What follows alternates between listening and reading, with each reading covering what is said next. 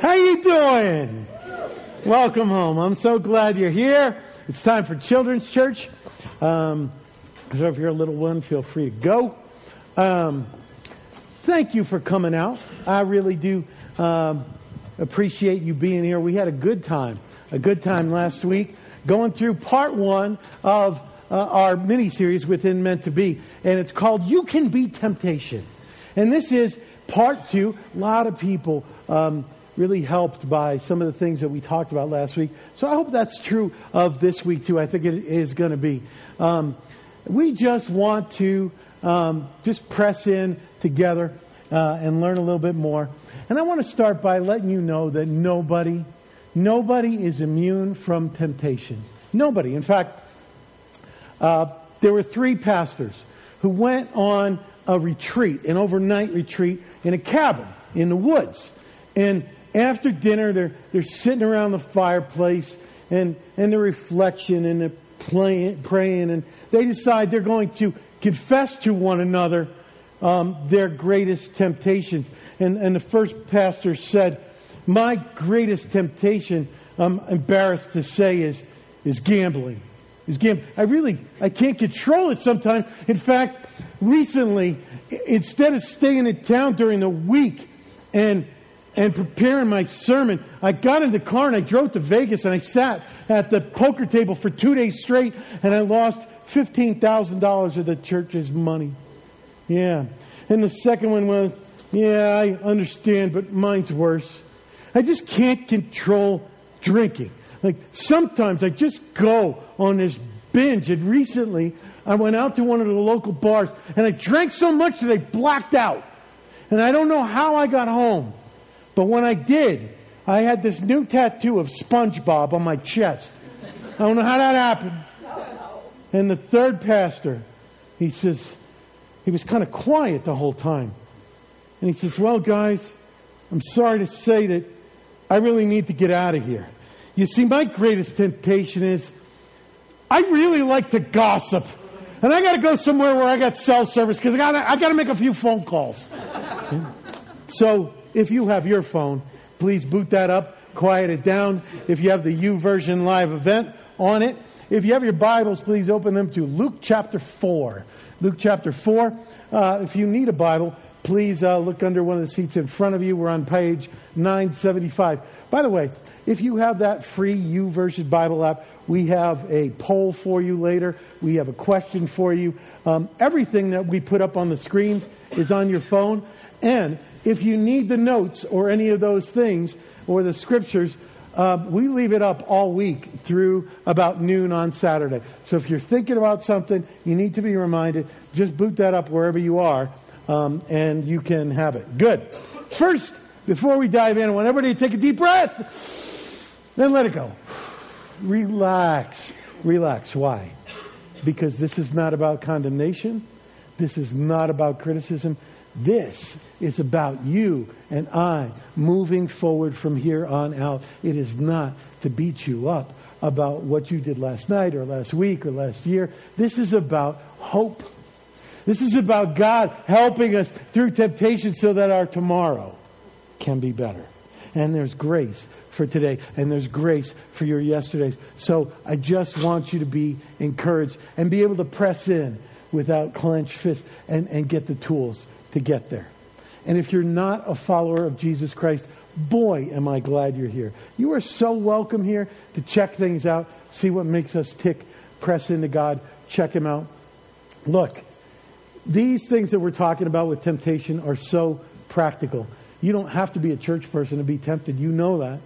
And these things are practical. You can start to apply them regardless of what you believe. Because good advice, wisdom, right, is just wise, no matter where it comes from. So I'm glad you're here.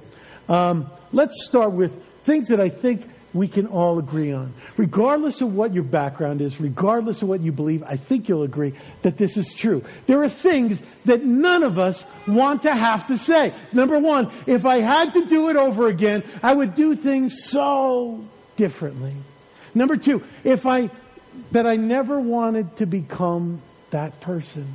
I just never did. Number three, if I knew how this would end, I never would have said yes. These are things that no one really wants to say. And we don't want you to ever have to say them. So this is what it's all about.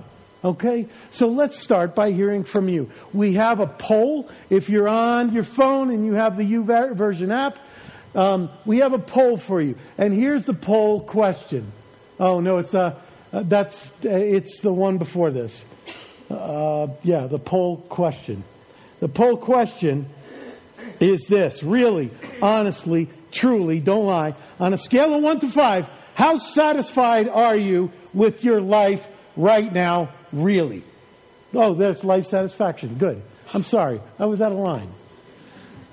I'm not satisfied with the way I talk to the tech staff. Let's have a hand for the tech staff. Okay. How satisfied? That's enough. It'll go to their heads. No, I do love them.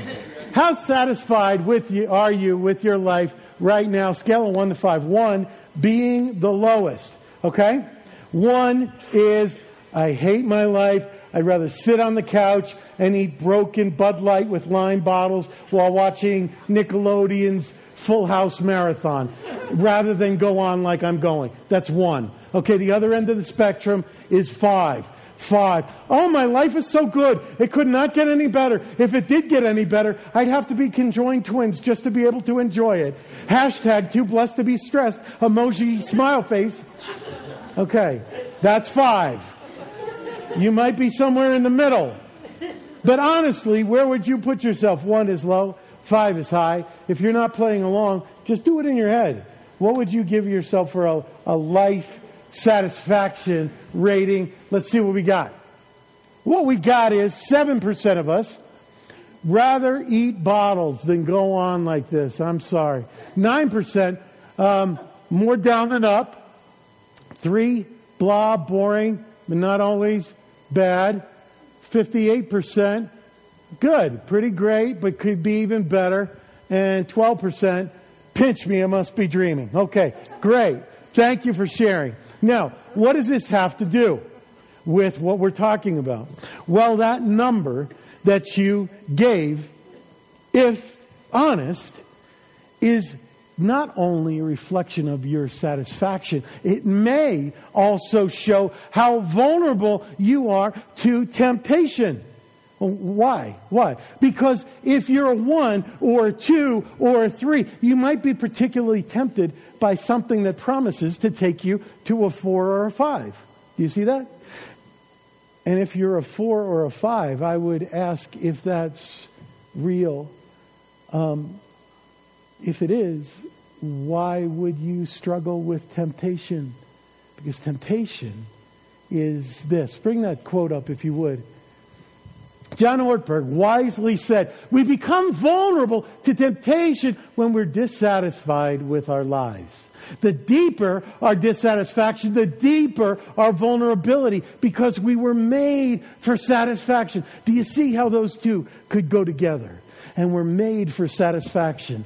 And dissatisfaction makes us vulnerable. Let's see how that plays out in Jesus' second temptation. We're in Luke 4. We're picking it up in verse 5. Here we go. And the devil took Jesus up, and showed him all the kingdoms of the world in a moment of time. And he said to him, to you I will give all this authority and all their glory, for it has been delivered to me, and I give it to whom I will. If you then will worship me, it will all be yours. Now, let's just hit pause there. Let me tell you what Jesus didn't do. What Jesus didn't do is get in Satan's face and say, liar, that's not true. What you just said about having the earth, having all this authority, that's not true. Why did he not say that? Because it is true. It is true.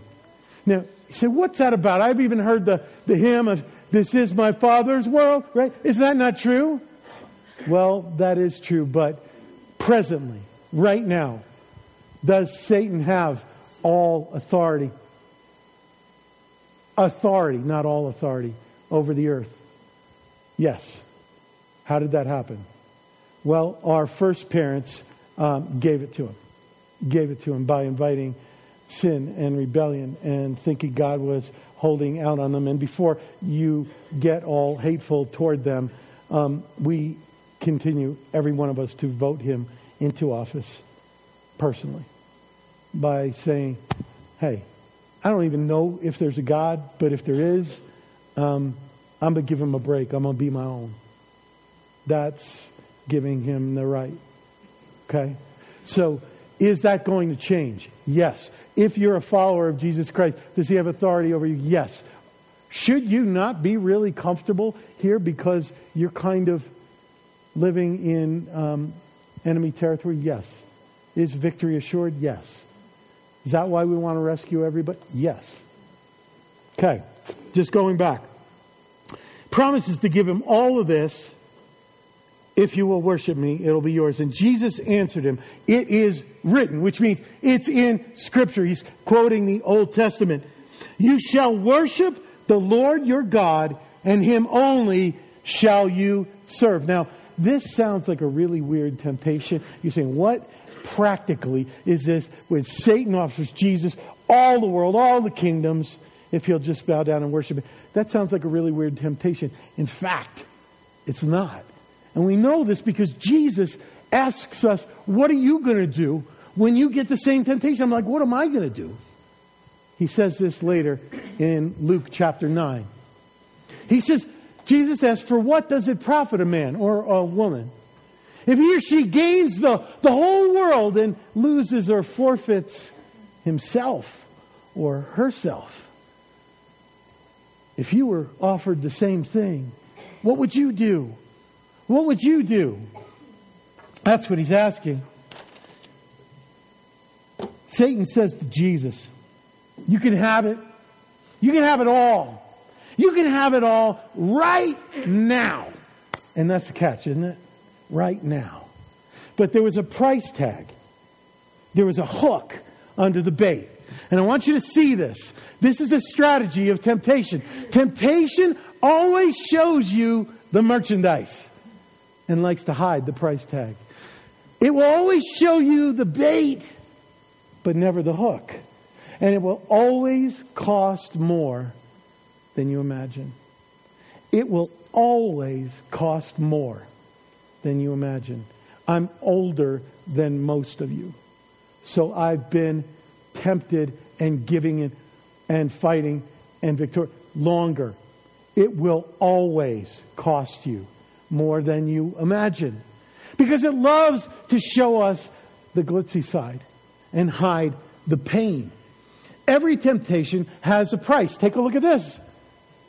There is always free cheese in a mousetrap. You can always get it. Next. We tend to fall in love with the bait, and it makes us not even see the hook. Okay, bring that down because that creeps me out a little bit. Yeah, no, that's interspecies love. It's just wrong. Go ahead. Take that down. Jesus sees through this and he says no. Because Jesus in his wisdom can see past the merchandise to the price. He can see past the bait to the hook. And Jesus says there are three price tags, three hooks that I want us to take a look at. They connect to our lives. Now, two we'll look at right now and one at the end. The first hook, the first price tag why Jesus said no is Jesus would lose if he took this deal. He would lose his love relationship with his Father. See, Jesus is so deeply in this love bond with God the Father. In fact, he would describe it this way. He says, I and the Father are one. We are inseparable. That's how much we love each other. And so Jesus knows that if he worships Satan, if he gives in, no matter what the benefit, the cost is too great. He would betray his love relationship with his Father. And he's just not willing to do that. Why? Why? Because he's so satisfied. He's so highly, you're a 5, he's a 50. He is so satisfied in this love relationship with the Father that nothing he's offered, no matter how good it seems, can make him dissatisfied enough to say yes. In fact, that kind of satisfaction is what helped Jesus say no last week to turning the bread into stone. It's what helps him this week. He is so deeply satisfied with that love relationship that nothing that threatens us is ever going to fly. And here is the practical app. You, no matter who you are, no matter what baggage you brought in here, no matter what your past looks like, you can have, to beat temptation, you can have that same love relationship with Jesus that Jesus had with the Father. Because look at me. Try to wrap your mind around this. Jesus loves you right now, exactly as much as the Father loves Jesus. I'm not making it up. Take a look. He says this, as the Father has loved me, so in the same way, in the same fashion, with the same passion, I have loved, what's that word? You. You. Abide, live in my love. That is your happy. That is your satisfied place. That is your victorious place. Live in my love. Jesus loves you as much as God the Father loves him. Can you get it? No. Look, I'm a smart guy. Some of you believe that. Some of you kind of do, kind of don't. Some of you don't at all. I get it. But just go with me on this. What if that's true? What if that's true? That the God of the universe loves you personally as much as God loved God the Son. What if that's true? What if you could press into that love? What if you could become one with that love? Everything would change. Everything would change. The way we worry, the way we work, the way we play, the way we friend, the way we love, the way we marry, the way everything. And the way we respond to temptation. You would have a love relationship as you press into this, as you grow in this, as we walk with him, as we grow deeper into him, as we abide in that love that would crush temptation. Why? Because you know deeply that which truly satisfies. And you see beyond the shell of that which doesn't. Number 2, Jesus would be settling for instant gratification, getting right now in a wrong way what he will gain eventually in a good way. Are you tracking with that? The deal is, I'm going to give you everything right now, but you're going to have to worship me. He's going, hey, I'm getting everything anyway. In my time. And there's no strings attached. All kingdoms, all authority, all glory. Here's how that breaks down. We have referred to it a little bit before. But right before Jesus returns, comes back to set everything straight. And this is going to happen in the future, I believe, much nearer than many believe. And heaven is just so stoked. It can't contain its enthusiasm. So like this spontaneous party breaks out, which is always happening because heaven is a continual celebration if you did not know. And the angels are just going berserk. Like people in the other hotel rooms, they're knocking on the wall. There's trumpets. And here's what they're shouting. The kingdom of the world has become the kingdom of our Lord and of his Christ. And he shall reign forever and ever. All right? That's the hallelujah chorus. And he shall reign forever and ever. They wrote it. And they're singing it. And it's going to happen. That is why he came in Bethlehem. That is why he walked as our example. That is why he died on the cross as our substitute. That is why he rose as our resurrection and new life. That is why he rescues all, regardless of what their sin is. All who come to him. All. And that is why he will return. And that is our great hope. And that's going to happen. But what Satan was saying was, instant gratification, you can have it now. I just serve it up. All you got to do is worship me. All you got to do is neglect the most important thing. And you can have the immediate thing. Instant gratification. Like, instant gratification doesn't lead to the best of, say a word, anything. Look, you and I know this about stuff. We know this about food. Look, I am not an authority on many things, but on food, I could speak with some authority. Let me tell you that not like quantity, really good food. Like the kind my wife cooked, like New Orleans, really good food, I don't care what kind you like, is not instant gratifying, right? It is not, I'm not talking about like instant mac and cheese.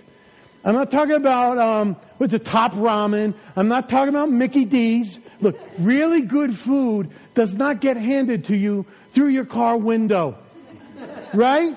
It is not pre-prepared. It is not on the frozen food aisle, unless of course it's Ben and Jerry's, right? And then it just so happens. It is not just add water. By and large, really good food isn't just cooked in the microwave, right?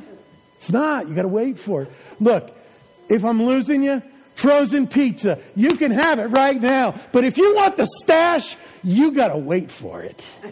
Am I right? And it is worth the wait. Notorious FIG with my name on it. I'll wait all day for that. Especially that boring that breakfast pizza. Yeah, cold. Yeah, it's all right. That preaches. You know this about coffee. Any coffee snobs here? I mean, you just love your good coffee. Good coffee. Now, if you're just looking for a jolt and you don't care, but good coffee is not instant coffee. Is it? No. That could be palatable. But it's not. But the things that you and I know about food and drink are true of most things. Most things. The best things are not instant gratification. You got to wait. You get to choose. You can choose inferior things that don't deliver on the promise, or you can wait and be patient and faithful for the good stuff. Now, if we're just talking about food and pizza and ice cream and all that stuff and what we drink in our mug in the morning, it's not a really big deal. But it is a huge deal if you're talking about your life, if you're talking about your future, if you're talking about your eternity. It's a huge deal. Instant gratification doesn't lead to the best of anything. Anything. Look, Satan is happy to lead. Look, some of you aren't into the personhood of Satan. You may not believe that. Temptation is happy to lead you to whatever you want right now, as long as you forget about or neglect what's most important. And that, my friends, is broken. And we've known this since we were little kids. Take a look at this clip.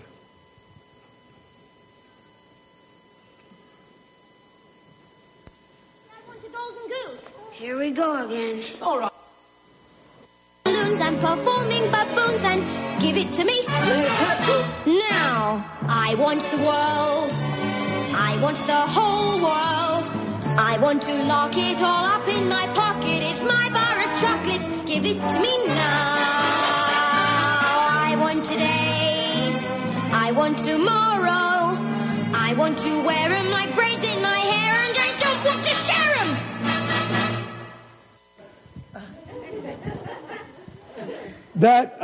That will show you a couple of things. One, that lip syncing didn't start with Milli Vanilli, but quite a bit before. Some of you young people, you look a little bit confused. That was a clip from before Johnny Depp was born. There was a thing called Willy Wonka, the real Willy Wonka. That was what that was from. Give it to me now. And we can look at that and we say, that's stupid. That's obnoxious. She needs to go through the wah, wah, right? And she will. If we left the... But we don't learn that in our own lives so easy, do we? No. What does that look like? Satan, temptation is happy to give you whatever it is that you want right now, as long as you neglect those things that are most important. What does that look like for you and for me? It might look like this. Number one, putting short-term pleasure before long-term joy. Putting short-term pleasure before long-term joy. It means I can go out drinking or drugging or partying as long as I neglect what it's doing to me and what I'm becoming. I can go out and be intimate with people I'm not married to and play around or just with one, or as long as I ignore what that's doing to my heart and my spirit and our relationship and how I see men and women. Putting short-term pleasure before long-term joy. I'm going to tell you something about how to apply that this coming weekend. Okay, dial in with me. You're going to be tempted to say, you're an old guy, you're a church guy, you have to say this. No, I love you. And I can't not say this. You could do whatever you want. There's a movie coming out this weekend called 50 Shades of Grey. Some of you have already read the book. No, don't laugh. I'm serious. I'm not afraid of this movie. Do I think the truth of God can stand up to this movie all day long? Do I think your heart and mine can? That's my concern. That's my concern. Don't see it. The temptation is, I'll go check it out. Short-term pleasure. Even if it's the best 2 hours of your life, don't do it. Because you can't see the hook and you can't see the price tag. We come here, we press into God's Word so that good seeds that grow up into good things throughout our lives are planted in our minds and our hearts. And they grow. Look, I say this not because sex is bad, but because it's so good and precious and special and wonderful. And God created you and wants you to have the healthiest, most beautiful, off-the-wall sex life possible in the way that He designed it. This takes something precious and makes it cheap and common and recreational. And that will plant seeds in your heart that will... The reason you should see it is because you can't unsee it. Okay? You always have the option to go. But after you see it, you can't unsee it. If somebody made a movie about your mom, whom I'm assuming you adore, and portrays her as a whore, you going to give them money to go see that? No. God has given you a gorgeous, beautiful, good gift of sexuality. Don't pay somebody else to see it trashed. Whether you want to or not, it will cause you to see people as an assembly of desirable body parts that dehumanizes you. Whether you're single, whether you're married, whether you're straight, whether you're gay, it doesn't matter. People are made in the image of God. Okay. Some of you probably, well, no, I wasn't thinking about going to see. I don't go to see now. But as your pastor, I just have to say, look, we're going to love you whether you see it or not. But I don't want you to hurt yourself. I really don't. So there's that. It could look like number 2. You put brothers. That's easy. We know how we do that, right? But that's getting for you what you want, right? And leaving other people out. Number 3. You put the outsides before the insides. That's what this tends to make us do. That's why I spend so much time on it. What else might that look like? Hey, I'm only going to hang with, I'm only going to date like people who look like I look or look as good as I think I look, or I want to hang out, right? Yeah. But you do that, and you might miss out on the best, deepest, most loving, encouraging, funny, beautiful friends in the world. you might miss out on the man or woman of your dreams. That lady back there, she is stunningly beautiful. I'm her husband. No. And I know what I am.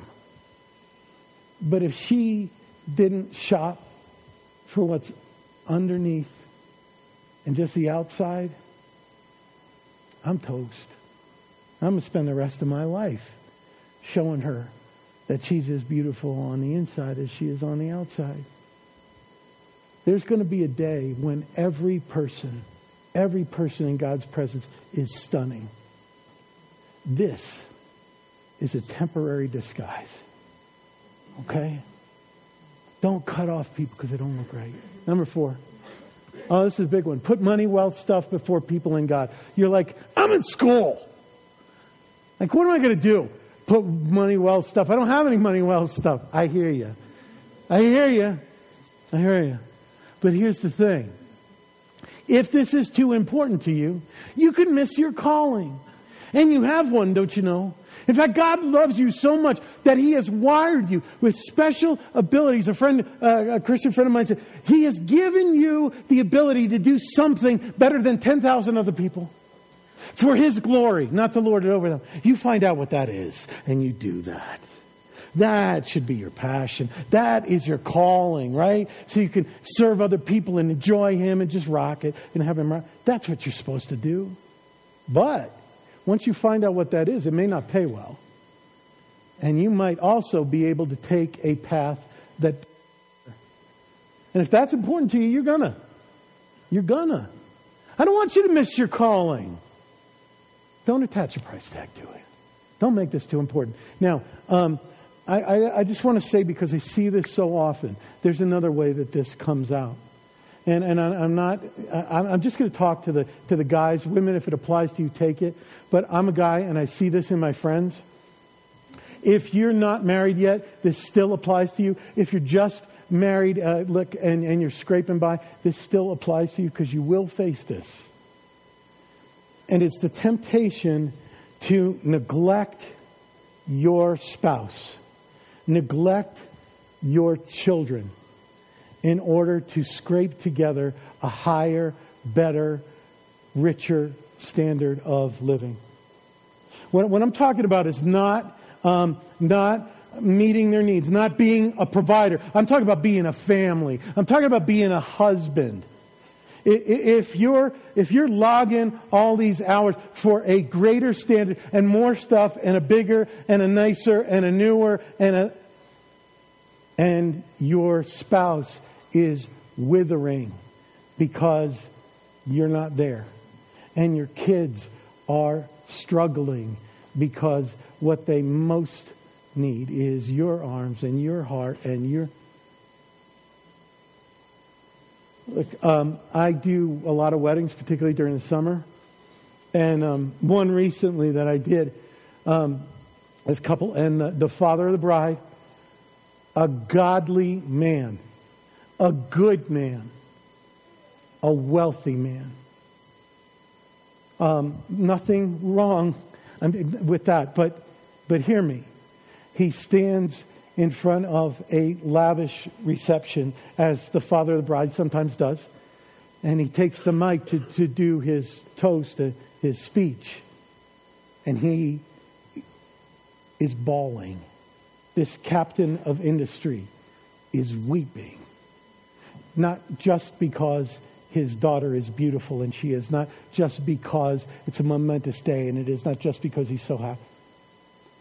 He tells us it's because he worked and worked and worked and missed her growing up. And he can't buy it back, no matter what he has. And that is the heartbreak, that Jesus wants to come in and just shine the light and say, hey, I don't want that for you. And does he have grace for this man? Absolutely he does. Is he changing? Yes, he is. But I just don't want that regret. I didn't want to be that person. Right? I mean, I'm going to be 50 this summer. Yeah, that's pretty scary. I remember how I used to think about people who are 50. It's not true. Okay, because you're in your head. I'm still 12, right? Right here. Yeah. Some of the things I can do. But all my friends, or a lot of my friends from college and high school are my age. And they have kids who are our kids' age, which is, getting into their 20s. And I have friends who have made this mistake and they see it now. But you see, they have gotten into this lifestyle, into this career, into this position. There's too much at stake, they say. There's too much to lose to change direction. Now what would I do? And I have other ones who still don't see it. They don't see it. And maybe they will at the wedding. But it's all that they've known. That's what happens when we put money, wealth, stuff before people, before God. Jesus said this would be the hardest one. He said this would be the hardest one. Let's go. Put pleasing yourself before pleasing God. That's just kind of the...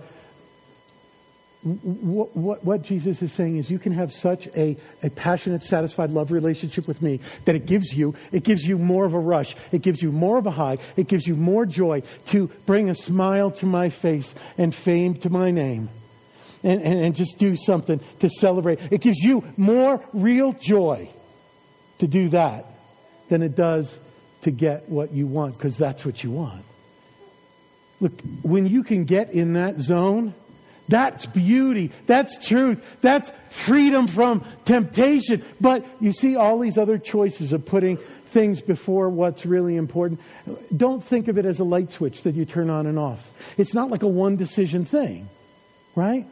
It's a dimmer switch that you either make brighter or dimmer, just a little by little. And you can't perceive it, but it's a thing that we go to over and over again.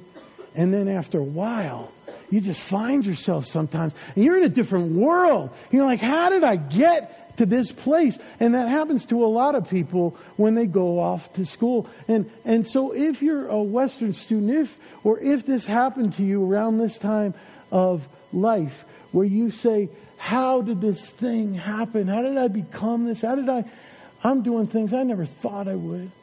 I'm becoming something I never wanted to be. It's the same thing. If God is shining a light to say that's true, it's not to condemn you. It's to say, come on. We'll take you back. We'll start fresh right now. That's the gospel. Come to me. I can take care of the past. I can take care of the future. I just wanted you to let me take care of you. That's it. Okay. So we're moving on. We're going to do one thing, and then we're going to say, how do we win? How do we win in this type of temptation? Then you can go home. The next thing we're going to do, I need a live event, fill in the blank, okay? I want you to play along at home. If you don't have this, here's the question. If you could go back. The question is this, right there.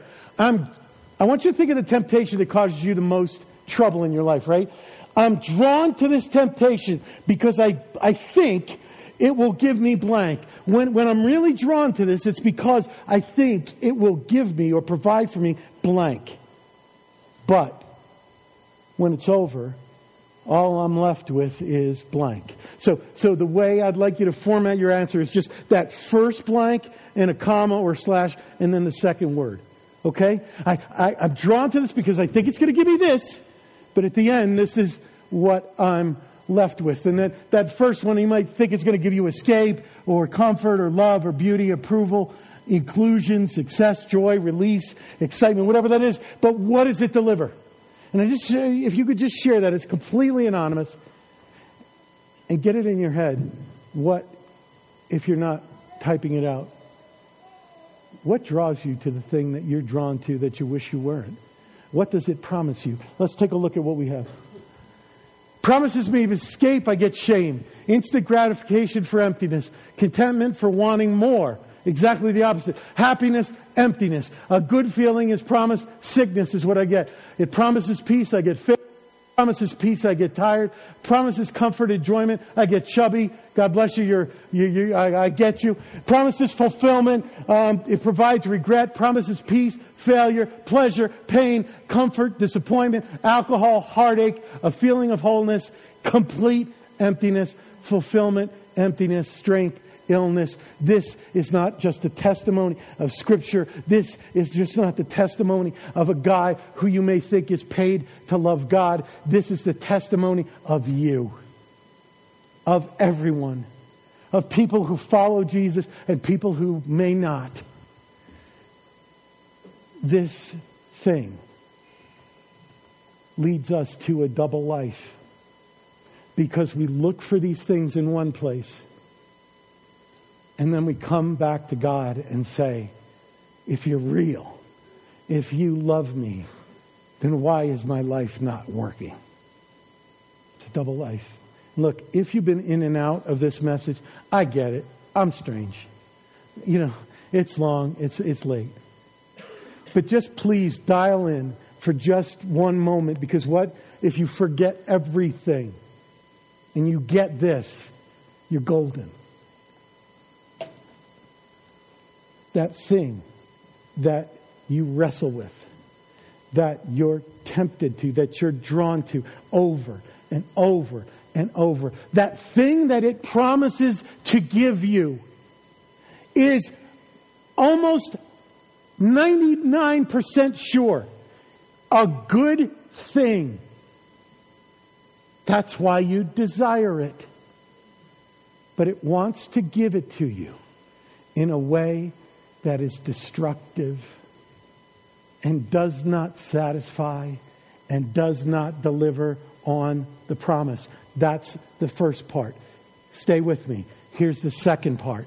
Everything that temptation promises, the bait, the promise, exactly this is what Jesus wants to give to you, wants to be for you, wants to do in you, wants to provide for you. That if you would only shift from seeking this promise in this thing that just leaves you hurt, to shift that and find it in me, he says. I am the only one who satisfies. And if you and I can make that shift, everything will change. It's not that what is promised most times is wrong. It's that we're not seeking it in the way and from the source of the one who says, only I am enough. And history and your life and this room is testimony that when you try to find it in somewhere other than me, you fall apart and hurt each other. That's the truth. So how do we win with what we called cravings our last week temptation. This week it's more priorities. How do we win against priority temptation? Number one, see the hook and not the bait. Say, Jesus, you were so good at this. Would you do that for me? Would you help me to look at temptation and see the hook underneath the bait? To see the price tag underneath the... Because once you do, it becomes really, really easy. It becomes much easier. But I'm not this good at it. But Lord, if you would give me the ability to do that, here's the thing. You get better and better and better. Your heart is like a muscle. You know, your spirit. The more you exercise it, the more you can do. It's going to get easier. Ask Him to show you the hook and not the bait. Number two, commit what's most important. Look, if you're not a church person, you're not a God person, I get that. You just sit down in your heart and say, what's most important to me? And protect that. And live in a way that protects that. And anything that diverts your eyes from that, don't do it. Because that's important to you. If you're a follower of Jesus Christ, guard your heart. Guard that relationship with Him so fiercely. Nobody is going to get in between you. Nothing. Because that's your lifeline. That's your joy line. That's your hope line. Trust me on this. Commit. No double life. He wants one life. One satisfied, beautiful life that is forgiven and free and hopeful and joyful and satisfied in Him. Number 3, be fully satisfied in Jesus. Be fully satisfied. You say, well, that's easy to say. Yeah, it's hard to do. Not because He's not easy to be satisfied, but there's just a lot of layers we got to peel off. So here's what I'm saying. If this is what you want, even if you're honest enough to say, it's what I want to want. I want to be fully satisfied in you, but I know I'm not there. Then I just want to share with you a prayer. It's actually the lyrics of a song. If you could bring that up. This is a song called Jesus is Better. And it was written by Aaron Ivey. And if you want to remember this, you don't have to write it down. Just go on the live event. It'll be up there until next Saturday. And here's something you could pray. In all my sorrows, Jesus is better. Make my heart believe. Because part of me does and part of me doesn't. You know, in all my victories, Jesus is better. Make my heart believe. When I win, I don't want to forget you. In any comfort, Jesus is better. Make my heart believe. More than all riches, Jesus is better. Make my heart believe. More than temptation, Jesus is better. Lord, make my heart believe, and He will. And when you find you're enough in Jesus, you don't slog through life the same way. Your heart soars, no matter what your circumstance, no matter what the threat, no matter what the temptation. I've seen the real deal. Accept no substitutes. But if we could just take the next step. That's it. I promise to give you the last hook. The last reason Jesus said no to that whole thing. I want to show it to you. It's really important. It comes from Hebrews chapter 12. It says, looking to Jesus, the founder and perfecter of our faith, who, can you say those last 3 words in the second line for me? For the joy. Say it again. For the joy. For the joy that was set before Him, endured the cross.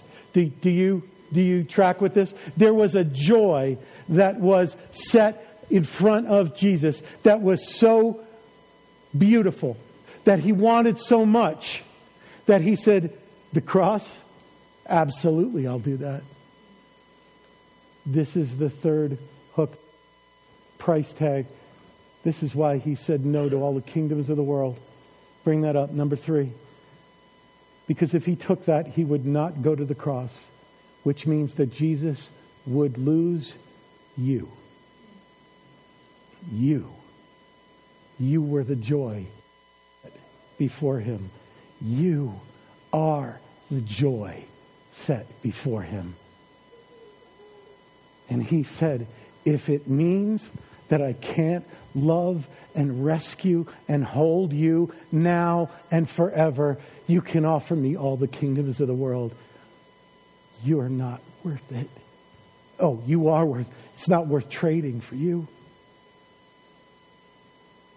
When you see how much you're loved, and you see His claim that He wants to satisfy, so that temptation loses its grip.